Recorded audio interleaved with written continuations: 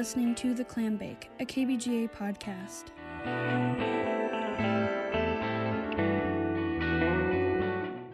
With your host, Madeline Broom.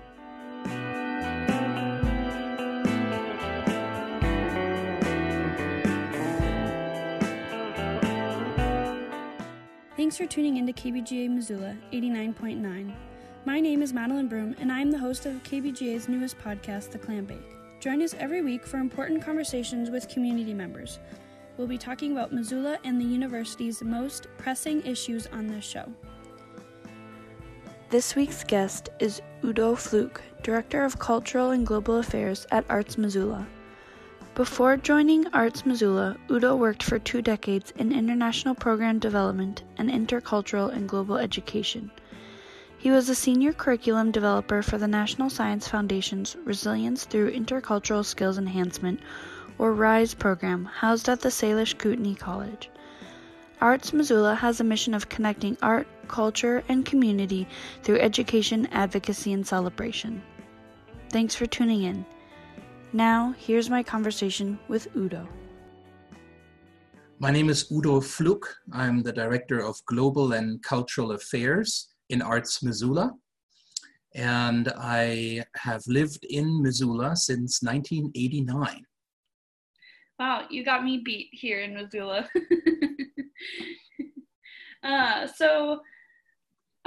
Can you describe for anyone who hasn't been able to kind of engage or work with Arts Missoula at all, can you talk about that organization? Arts Missoula is the designated arts agency of the city, and it offers a variety of services, 2 that are sort of standing out, I think, for their programming, just as far as volume and as far as reach and impact into the local K through 12 system, is the Spark Arts program and my program, Global and Cultural Affairs. Arts Missoula hosts various events throughout the year.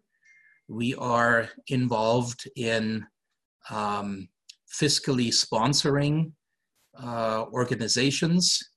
The Montana Book Festival is part of Arts Missoula.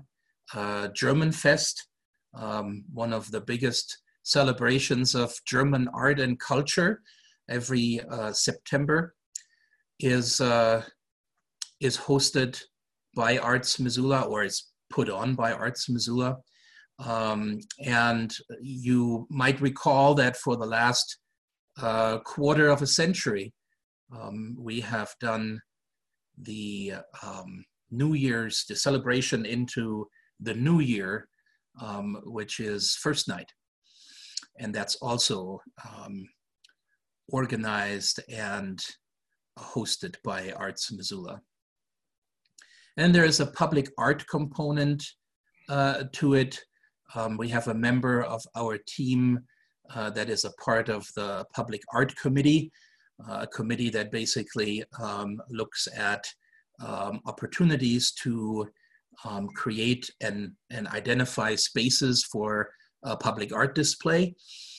And so pretty much everything that has to do with arts and culture is coming out of our office. That's not to say that there aren't other people that are also very active in this, but we are sort of the hub, if you will, or the resource center for that. I've never heard of a designated arts agency before. Are they common? And so you said of the city, so is that where does that designation come from? I think it's sort of by what Arts Missoula does and for how long it has done it. Arts Missoula used to be the Cultural Council years ago, and then morphed into Arts Missoula. I think it's always difficult to find a very precise name that really explains what you do, especially when you have a lot of diversity in your area of what you're doing. It would be an incredibly long title or explanation. The office that oversees sister city development and management, the office that organizes cultural events. I mean, you would have to explain this, and I think that you know, it's just no matter how you approach it, the name is always going to be perhaps not capturing it all. I think the Cultural Council, you know, for many people had a certain meaning, but I think Arts Missoula is a much better sort of description of what the office does. Tom Benson is the executive director of Arts Missoula, and you might want to check with him. I mean, he has the institutional memory. I just joined 2 years ago, but he has been doing this for a long time. He was already the head of the Cultural Council, and so he really has, you know, this institutional memory that goes back quite a few years. So let's jump into a little bit more of what you do specifically. So do you want to describe your work with the Global and Cultural Affairs program? Sure. So Global and Cultural Affairs started in actually exactly 2 years ago, in May of 2018. And I think the best way to describe how it came about was the need that the city had to have a person, a go-to person that is basically in charge of several things that all have to do with culture and cultural education and cultural event programming, those kind of things. And so I think that was sort of the idea behind it. In the past, and we have had sister city relations for, well, over 2 decades with our German sister city, Neckargemünd in Germany, and for over 3 decades with our sister city, Palmerston North in New Zealand. And while this was always done by, or in Tom's office, and I think Tom Benson did a lot of this in the past, you know, he has lots of other things to do. He's the executive director. And so I think there was this desire to have a person that would be in charge of that, so that, you know, there's one person that communicates, there's one person that collaborates, and there's one person that hosts when people come over and is sort of in charge of putting a program together. I think that's the one part of that, or the reason why the office was created. But Global and Cultural Affairs basically has 4 pillars, and I would say that they are equal to each other. There isn't one that's more important than the other. There's probably more programming coming out of you know, the second arm or the fourth arm or whatever at a certain point in time. Right now that we are in a pandemic and we have no community programming the way we used to. And by that, I mean that I started 2 years ago with the Worldview film series, a collaboration with the Roxy Theater. And that has been very successful. And we had actually a poster done. The poster is always designed by Courtney Blazon, a Missoula artist. And we had the movie selected. We were ready to go. And then, of course, COVID hit in February. And so we kind of thought, okay, let's be let's be careful and see what's going on. What is the Roxy going to decide? And then, of course, when the Roxy announced that they would temporarily close in order to prevent the spread or reduce the spread of COVID-19, then that took care of the Worldview film series. There's also an international community speaker series that I inaugurated last year in the fall that also was scheduled to continue this spring. Now, those two things are, for now, on the back burner, and we hope that we can just roll that into a future program. But so right now, one could say that the traditional things that we have done as far as community programming aren't happening. The same probably would be true for sister city activities. There aren't right now, because that would involve international travel. There aren't right now any groups that are coming high school exchange-wise or adult visitors that are coming from either sister city, nor are we planning to visit either sister city.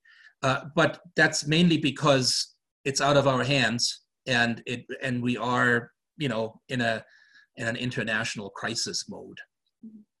Can you describe what a sister city is?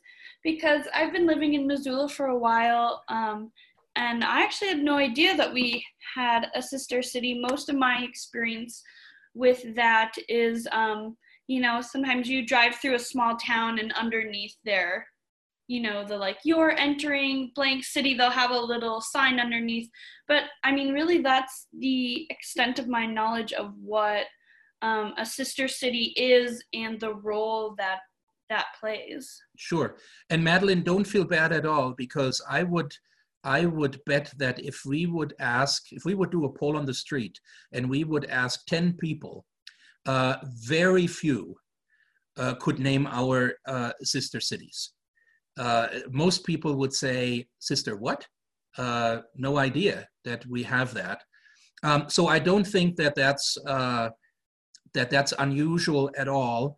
But it shows that there is a great need to inform people and to let people know. And so I think that's the other thing that, and those offices or those programs are typically not things that, become known overnight. There's probably years and years of cultivating those kind of programs that eventually, if you would do another poll and you would ask another 10 people 5 years from now, again, keep in mind that I just started in this position 2 years ago, that if we would do the same poll in 5 years, then hopefully the number would be higher and more people would recognize that we have sister cities and that there is, a cultural and language exchange going on. And probably 10 years down the road, we might get the number up to a fairly high number. But those are, I think, things that happen over time. Mm-hmm. You wanted me to just talk a little bit about the Sister City program and what it is? Yeah, so I'm wondering, before we kind of go there, if you could describe the two cities that you said that we have built this relationship with, and maybe where they are geographically. I think it would help for anyone listening, maybe who's been able to visit Germany or New Zealand, and they might kind of in their mind be able to place where it is. Sure. So let's start with Neckargemünd, Germany, which is geographically right in the heart, in the middle of Germany. It is a small town that is very close to Heidelberg, another big university city in Germany. And I have some friends going to Heidelberg. There you go. So I mean, it's, when you say Neckargemünd, probably not too many people will perk up and go, oh yeah, I know where that is. But when you mention Heidelberg, it's almost in line with Munich and Frankfurt and Berlin, that people go, oh yeah, Heidelberg, I've heard of that, and I know that there's a university or whatever. So that is our connection to Germany, and that came about really like I said, a quarter of a century ago, when a professor from Heidelberg by the name of Erich Pohl came to Missoula on an exchange and taught at the University of Montana for, I don't know, maybe a year or probably even longer than that. But I met Professor Pohl at that time, and we've known each other ever since. As a matter of fact, I just recently saw him after Christmas in Germany when I was visiting with my family, my parents and friends, and had a chance to also stop by at Neckargemünd and visit with Professor Pohl. And then there was an exchange that started with a professor from the University of Montana that would then go to Neckargemünd, and Jerry Fetz is that professor. And so this sort of was the beginning of well, the fairly recent sort of exchange. It goes back even further than that because of a professor in geography by the name of Harold Bockermühl, who was a Missoulian, and he studied at Massey University. And Massey University is in Palmerston North. And so there was this connection that goes back even further for our connection with Palmerston North in New Zealand. So those are the two that both had, and that was my point here, that both had an educational origin. Both were started by people that were teaching and researching abroad and made this initial connection. The purpose of sister cities and why we have them is, of course, sister cities are part of an organization called Sister Cities International. It's a network that Missoula belongs to, and it's one of the oldest and largest networks of citizen diplomats in the world. And they foster mutual understanding and respect between nations and their citizens. And that can be done, of course, in many different ways, encouraging cultural and educational exchanges for students, typically at the high school level. In Missoula, with Missoula's sister cities, Neckargemünd and Palmerston North, providing opportunities for Missoula citizens and city officials to participate in exchange programs. In the fall of 2018, we were fortunate to welcome a delegation of our friends from Palmerston North to Missoula, and those were six members of that delegation. And it was the first time after, I think, about an 8-year period where there was no exchange going on. So we revived that. And then that was sort of an important part.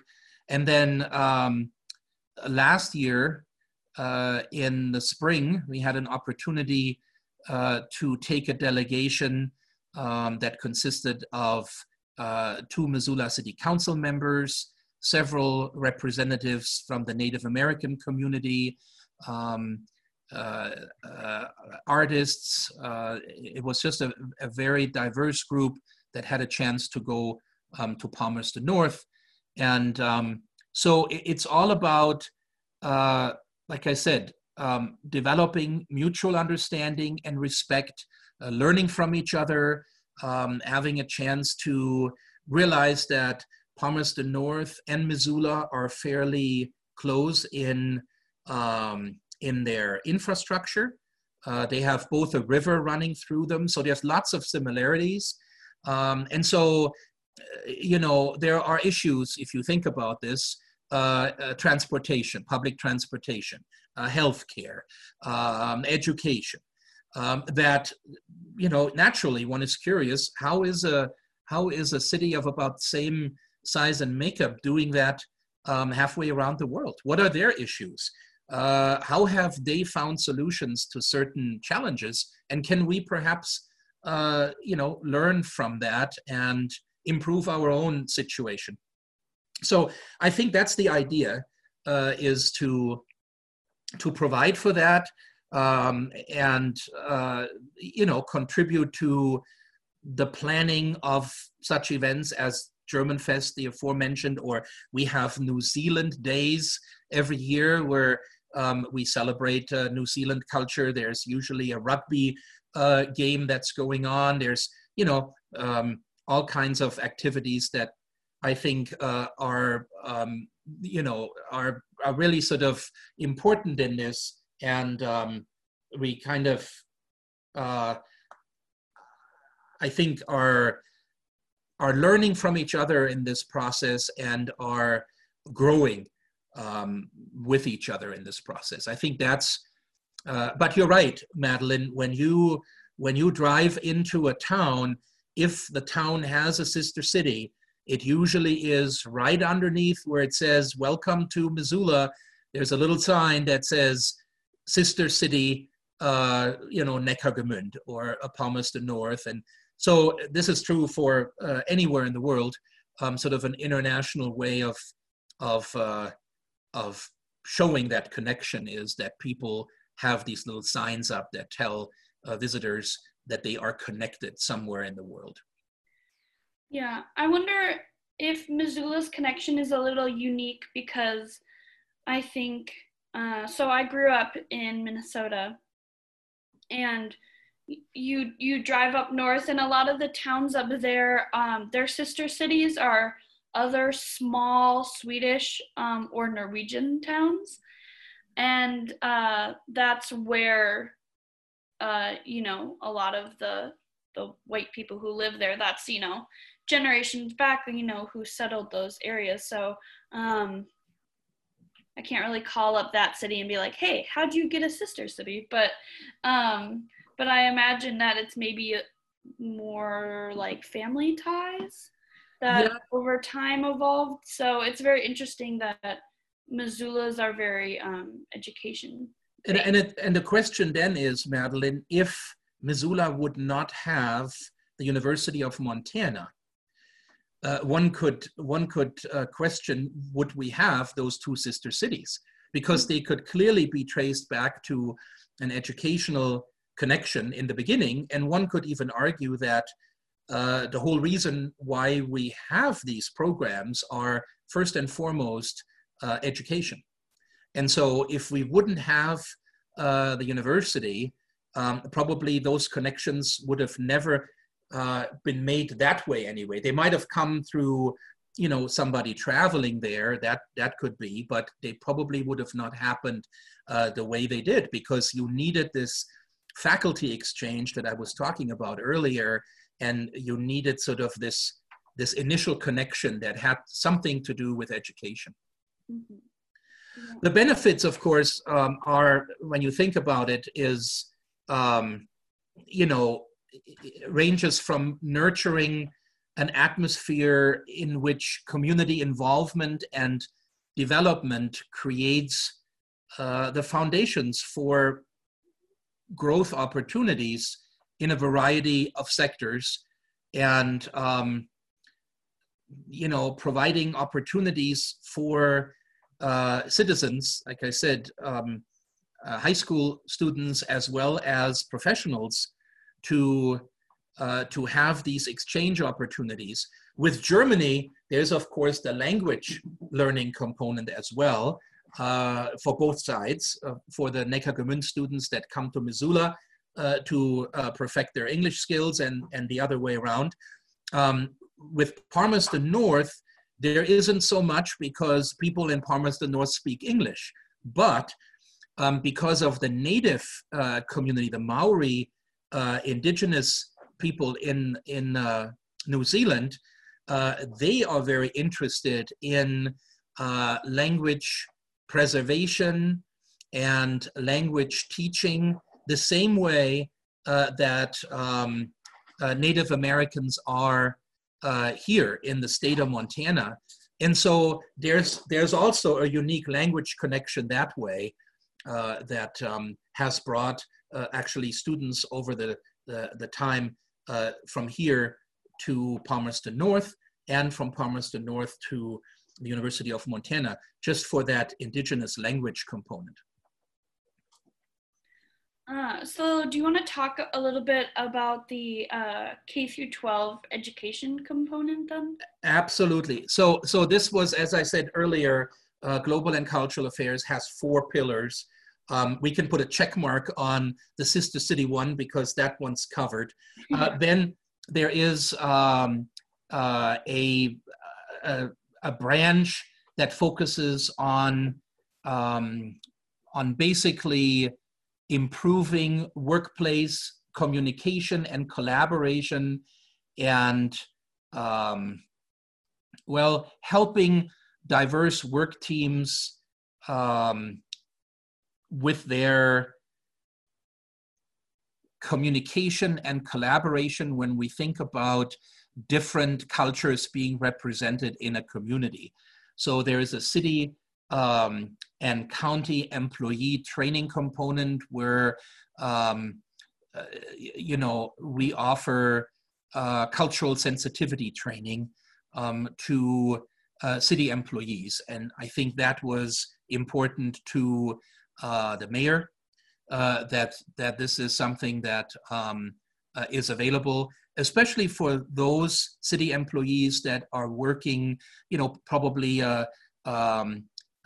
Parks and Rec comes to mind, or other city offices that have a lot to do with people. And especially when you think about, you know, the summertime through tourism and people coming from all over the place, from many different cultural and ethnic backgrounds to Missoula, to sort of, you know, help people a little bit understand cultural diversity and improve through that, you know, workplace communication and collaboration. And then the branch that you just mentioned, or the 3rd pillar, is an outreach program that offers services to Missoula County Public Schools. And that service currently, well, I've worked with, I think, 7 schools this last year with about 30 teachers, provided over 200 seminars, and inspired over 600 kids in K through 12 through seminars that I offer that are basically global and intercultural in nature. And I work with the teachers to connect the seminars to the curriculum. And it probably usually is in the area of social studies, but it can basically connect to anything. It could connect to a language class, let's say. When I offer these seminars at Hellgate High School, I go through the individual that is teaching German at Hellgate High School and connect it with that. If I teach it at the middle school level or an elementary, then it connects to other, probably a geography unit where it's about getting kids an idea of, you know, place and space in the world, and the fact that the world is large, and if you're growing up and you're thinking, you know, Missoula, Montana, that's probably your universe up to a certain age. But then the idea of in 3rd and 4th grade introducing sort of a world concept to the kids, talking about you know, the different continents, and different cultures living on those continents and how they have interacted over time. And in a way, looking at the American society as a good example of a very multicultural society. And so that outreach program has been very successful, and it's because the teachers want this in the classroom. So, when I offer these, with every year, there's more demand because teachers talk to each other.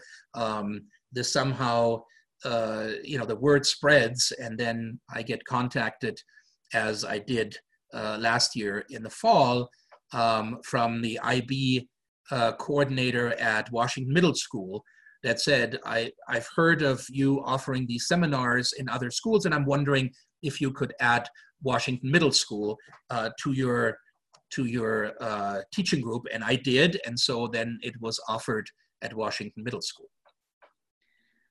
I do have a question. How do you make, or do you have a strategy, for making the idea of other cultures, and that there's cultures within America, but also outside of America? Because for me personally, I was very lucky. My parents traveled a lot, and so I got to travel a lot with my parents. But even then, I think America can be kind of a cultural monolith, and we export our culture much more than a lot of other countries do. It seems like almost no matter where you travel, people will know something about American culture, about American pop culture, about the TV shows we're watching, that kind of stuff. Whereas most Americans don't know, the most popular thing happening most other places. So I wonder how you make that tangible for students, especially when they're so young. Right. Well, I think with all due respect to this country, when you look at it geographically, you only have two other countries bordering the United States, Canada to the north and Mexico to the south. The other two sides, east and west, is water. So no connection there. And one could argue that, Canadian culture is not all that different from Northern American culture, eh? I mean, it's, especially as someone who grew up in Minnesota, the joke was that Minnesota was Canada. That's exactly my point, is that, there's not a whole lot of cultural difference there. There is not a whole lot of adjustment. I'm sure that if we would ask somebody that, lives in Toronto or in Quebec or someplace, Montreal, about their diet, about their, what they do, how they clothe themselves. I mean, all of that would probably be fairly similar. So that really leaves then the connection to Latin, Middle, and South America as the only cultural connection that is quite different, right? One could argue that that's not a whole lot to really sort of have, a lot of connection or a lot of insight into other cultures. It's basically because of the geographic location. Now, like you said, there are people that are very fortunate that they can travel at a young age through, student exchanges, Peace Corps, what have you. And then professionally, there are lots of people that work for larger organizations, companies, firms that have international operations and satellite offices all over the world. And so those people, then the military, of course, and its branches, those people typically have an international experience. But for many people, it's not. You're absolutely right. And so when I think of countries in Europe, for example, and Germany, I was born and raised there, is a good example. while not landlocked, it is surrounded by quite a few European neighbors. But there are countries that are landlocked, meaning they have no water access anywhere. And they might have, 10 different borders around their country. Now, I mean, naturally, that's why you have a much greater cultural mix and a cultural understanding when you look inside the European Union. People, I mean, you get in the car and you drive 2 or 3 hours, and you could easily actually go in those 2 or 3 hours to, a couple different countries. So there is much more cultural sort of mixing going on of people moving around. Yeah, I mean, I lived in Europe about this time last year, and I remember I boarded a bus in Copenhagen, and I departed the bus 16 hours later in Prague.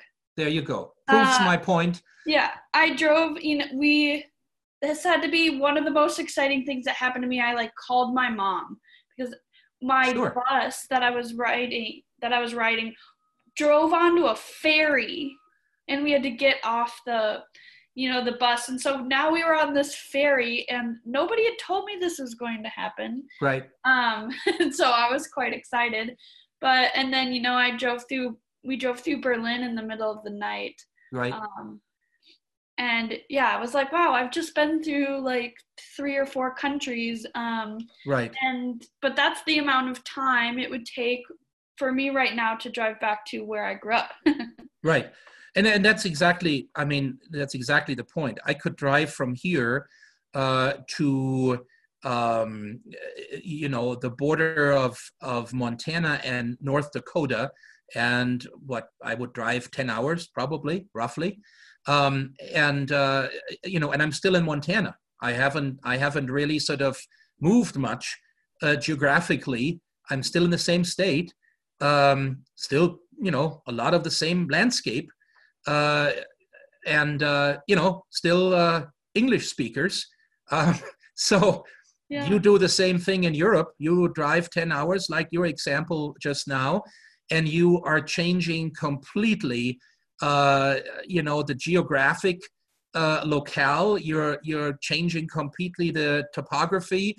You might even change completely the climate that you started out in. If you're starting from the northern part of Europe for 10 hours, you're going to be in the Mediterranean, and you're in a much warmer climate.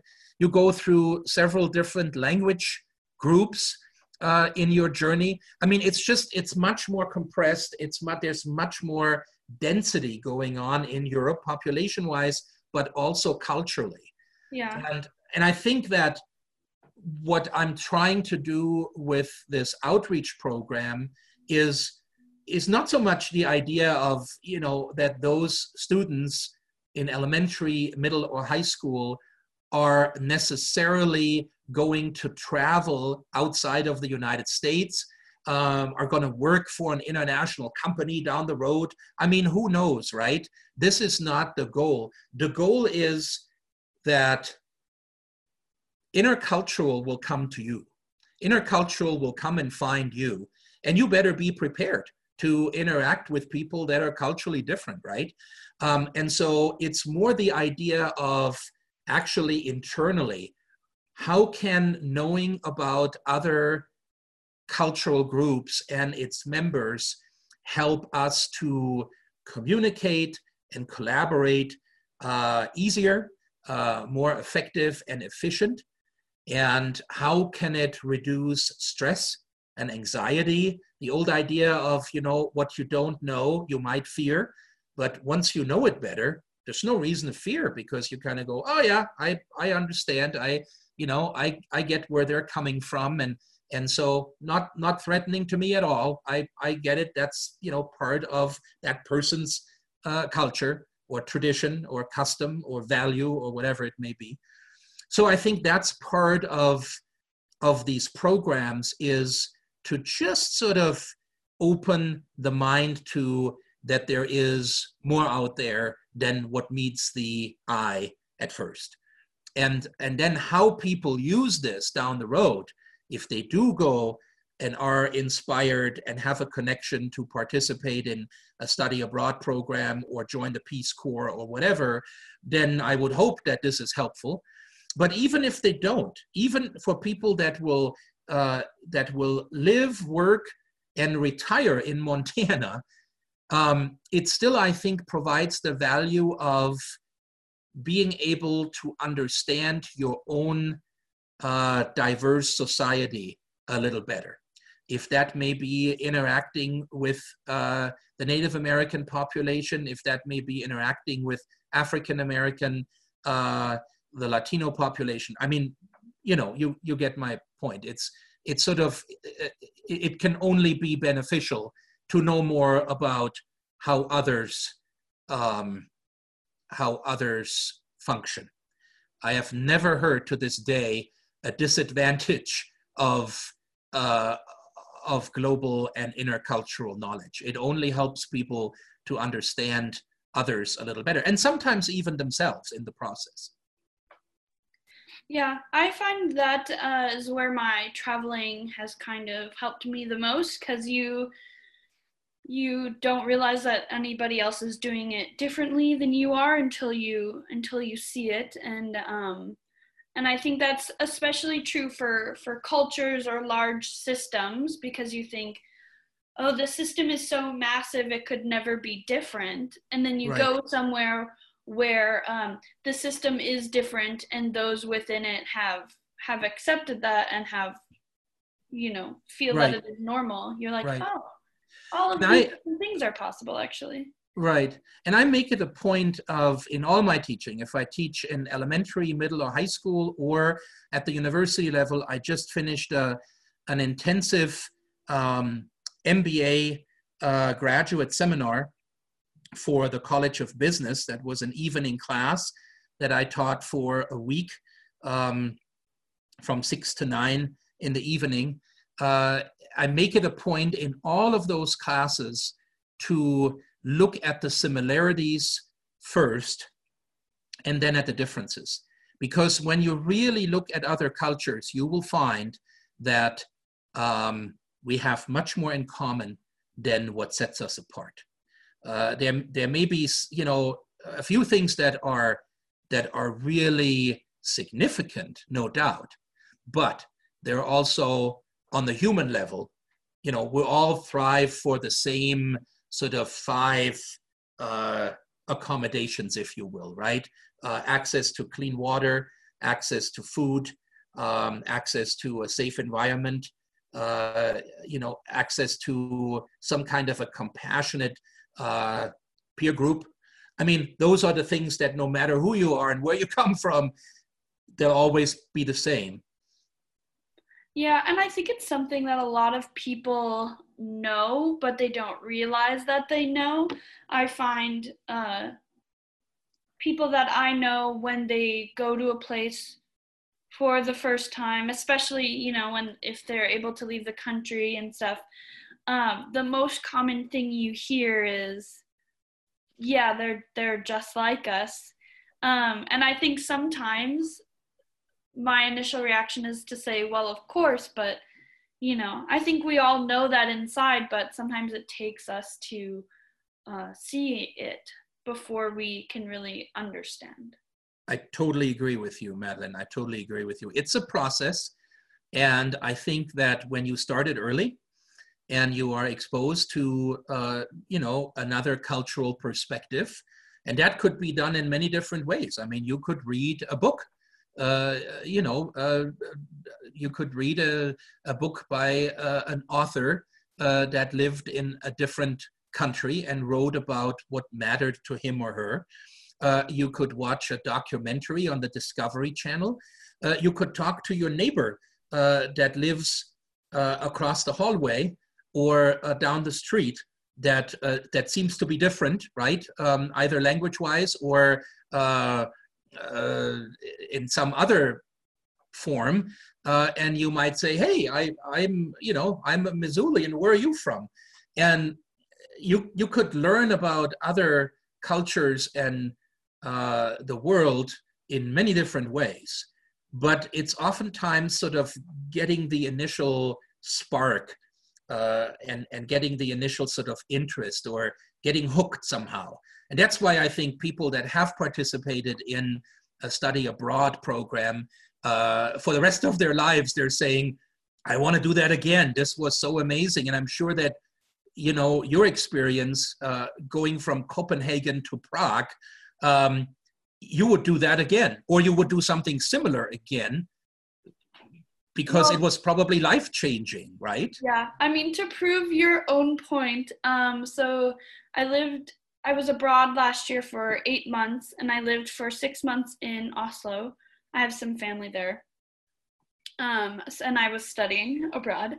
Right. And actually, I was supposed to leave in a couple days to go back to Europe for 5 weeks. But now that looks like I will be doing that next summer, hopefully. Sure. Luckily, this whole thing started before, you know, I had booked too many things, but I did have to move my plane ticket. So sure. So yeah, and now it's all about going back and visiting friends. Right. And stuff, and it's really interesting. Connections you made. Yeah, being able to humanize places. Like, for example, I went to Belarus when I was living abroad. I actually went for a concert, which I feel like is a very young 20-somethings thing to say. But most people in that country don't speak English. They learn English the same way most Americans learn another language, which is basically if you don't choose to study it in college or live abroad, you don't retain much. I took 4 years of Spanish, and I can read some signs if I were abroad. But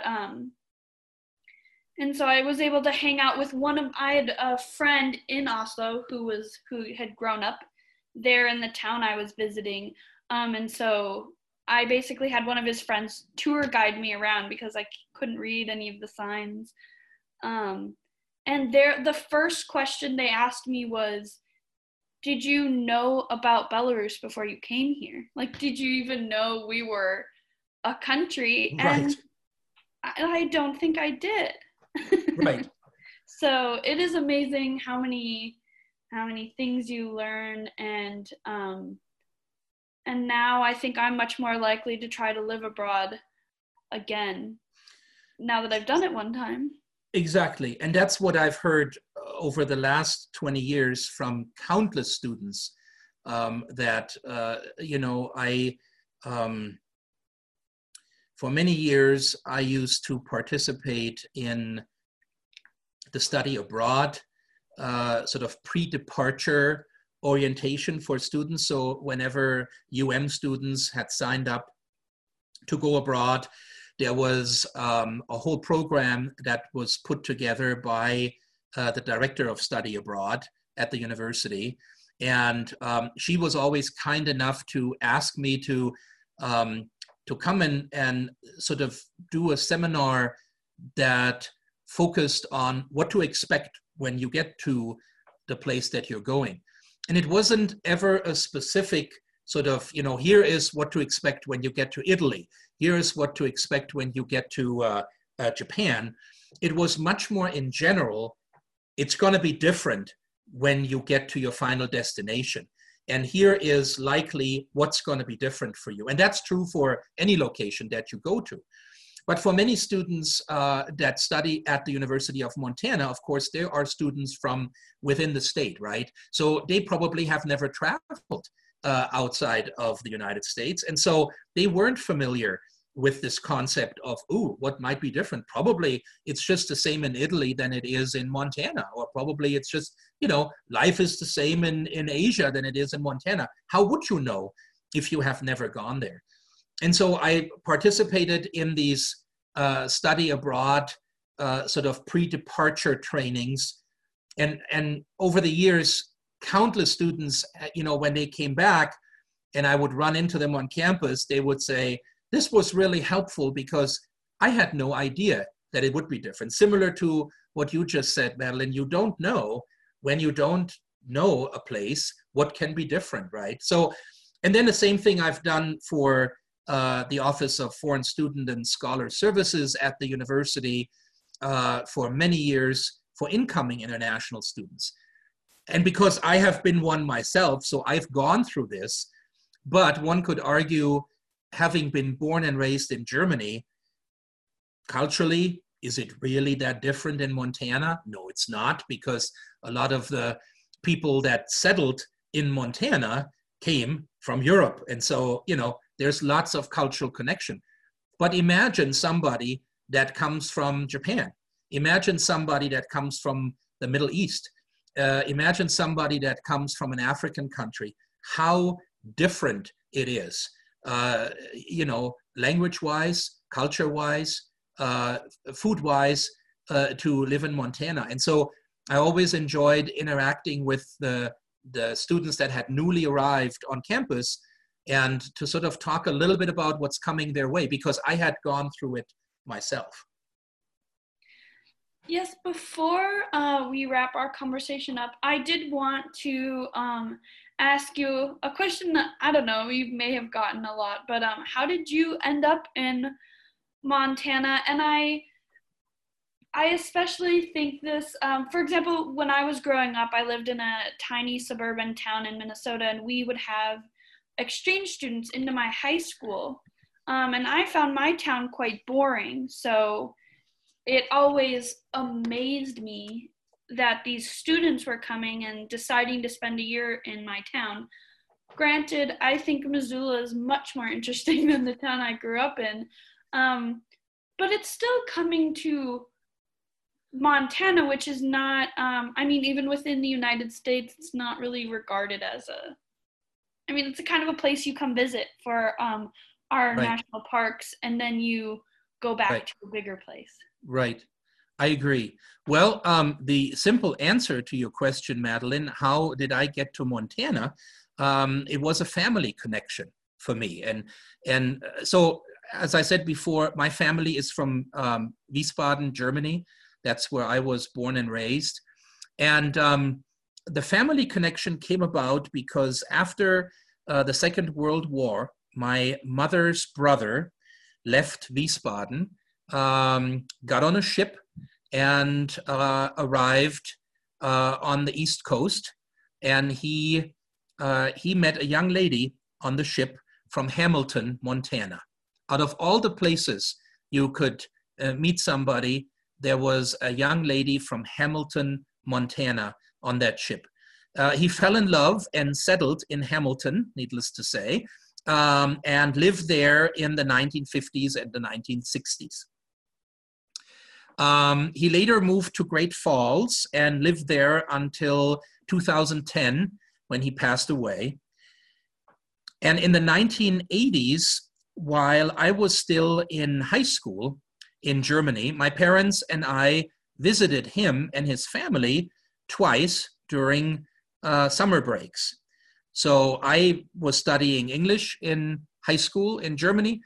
And my parents, although they spoke a little English, they said, hey, you know, wouldn't it be great to, you know, visit the uncle in the United States? And, you know, now that you speak the language, and it might be good practice for you. And so we went twice in the 1980s while I was in school, and it gave us a chance to explore Montana, the surrounding states. We went and saw Mount Rushmore. We went up to Glacier Park. I mean, we spent a lot of time while we were here for, you know, a couple of weeks visiting with my uncle and just getting to know Montana. One evening, and I remember this vividly, in Great Falls, my uncle asked what my plans were for after high school.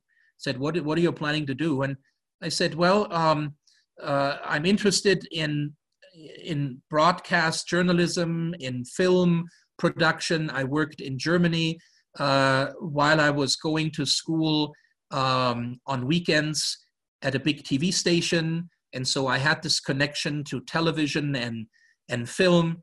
And so I told him that was my interest of studying. And he mentioned that the University of Montana had just opened a radio TV studio center to study broadcast journalism, just brand new. And that was, that was the beginning. He said, let's take a day trip to Missoula and let's check it out. And just sort of, you can take a look. And so we did. We visited campus, and my parents and I got a campus tour. We met some faculty members. We toured the journalism school. And my parents were very supportive of the idea of me studying abroad. And it was appealing to them. I think all that Missoula had to offer, that it was a safe place, that, it was a small enough community to live not in a big city with big city issues and dangers. I think that, matters to parents when you have a child that has interest in studying abroad. And so we went back to Germany for me to finish high school. And I used the time to research a little bit about US universities, specifically those schools that offered broadcast film study programs. And mind you, in 1987 and 1988, this was all pre-email, pre-Google. So, it wasn't as easy as to, type in universities with a broadcast study program. And so this meant that, I actually had to go to libraries to do research, to find out what was offered. And my high school friend, Daniel Bognar, was instrumental in helping me. And I remember this because Daniel remained a very good friend to this day, but he sort of had an interest. We would go to Frankfurt to what was called the American House. It was a resource center, and we would do research, put info request letters together to universities in the States, send them out. They would send, the old-fashioned way, an envelope with brochures and stuff. Today you get pointed to a website, but in the old days, this was much more work intensive. You would send out a letter and then you would hear probably a month later. But I did all of this while I was, finishing up high school. And then, Daniel and I would look through the replies, and Daniel had a family connection in San Francisco where his aunt and his uncle have lived for many decades. And he was excited for this opportunity for me and was really it was great to do that all with him. And came out ahead, one of the oldest journalism schools in the country, very affordable, again, a safe place. And recreationally, I grew up skiing in Germany. So I thought, hey, there are mountains close by, so I could probably go skiing here and there. And then the family connection, again, the uncle in Great Falls that I would visit, or he would come to Missoula, make sure that I was okay. So I think for my parents, this was really important to know that I was taken care of, that I had a go-to person if there was an issue, that kind of thing. And I applied to got accepted, started my undergraduate education in the fall quarter of 1989. My parents have visited in the last 30 years over 10 times. And my friend Daniel has visited a couple times as well, and has even brought his wife and his 3 sons to come to Missoula. So that's how I came to Missoula. It was really a family connection, but then so many other things sort of fell in place, and sort of the stars aligned a certain way, and I just knew that this was my place to go. And then I never left. I did my undergraduate work, and then faculty encouraged me to do a master's degree. I did that, and then a second master's degree, and then a PhD. And so I have 4 degrees from They're all sort of within the same area of media and instructional media, teaching. And so they all really connect. But I just found Missoula to be a wonderful place to live, to raise a family. and that's why I'm still here. Well, and then quick before we go, I'm looking at the pillars, and I think we've only made it through 3 of them. So if you want to kind of quickly go through that 4th pillar. Sure, and I think I touched a little bit on it early on when I was talking about the fact that the community pillar is one that isn't very active right now because of the pandemic, but you are absolutely right. We only talked about the 3 pillars, and that was the sister city services, the training services for city and county employees, and the K through 12 outreach program. There is the services for the Missoula community, which is an important one because it enhances and implements community outreach with training programs on intercultural awareness and global competence, as well as activities and events that are specific to global issues and topics, and really reinforces this existing bridge between the diverse communities in the Garden City and helps the diverse communities hopefully communicate and collaborate better together, have a greater understanding, bring I see this as sort of like a window to the world, bring the world to Missoula and open this window to the world for Missoulians. And as I said earlier, I've done this through the Worldview film series in collaboration with the Roxy Theater, through the International Community Speaker Series, also in collaboration with the Roxy Theater. And it's all about, supporting cultural integration of diverse individuals and groups into the Missoula community, facilitating a variety of culturally engaging public events, presentations.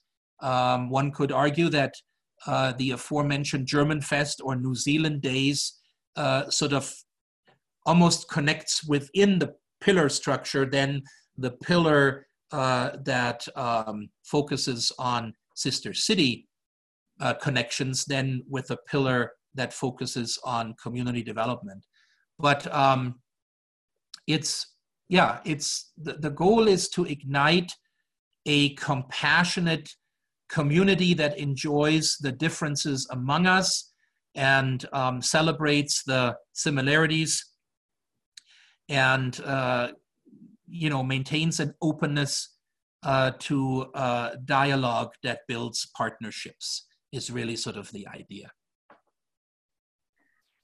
Well, thank you so much for sitting down with me and talking about Arts Missoula and your work there. It's a name that I've heard all the time for the years that I've been living here. But so it's nice to kind of learn more about the programming and everything. Well, I appreciate your interest, Madeline. It's always nice to talk to people who care and who say, hey, what are you doing and why are you doing it? And why are you doing it here? And I think we touched on all of that. And I appreciate your interest and your willingness to put this in a podcast format so that other people can also learn about Arts Missoula and the programs that Arts Missoula offers.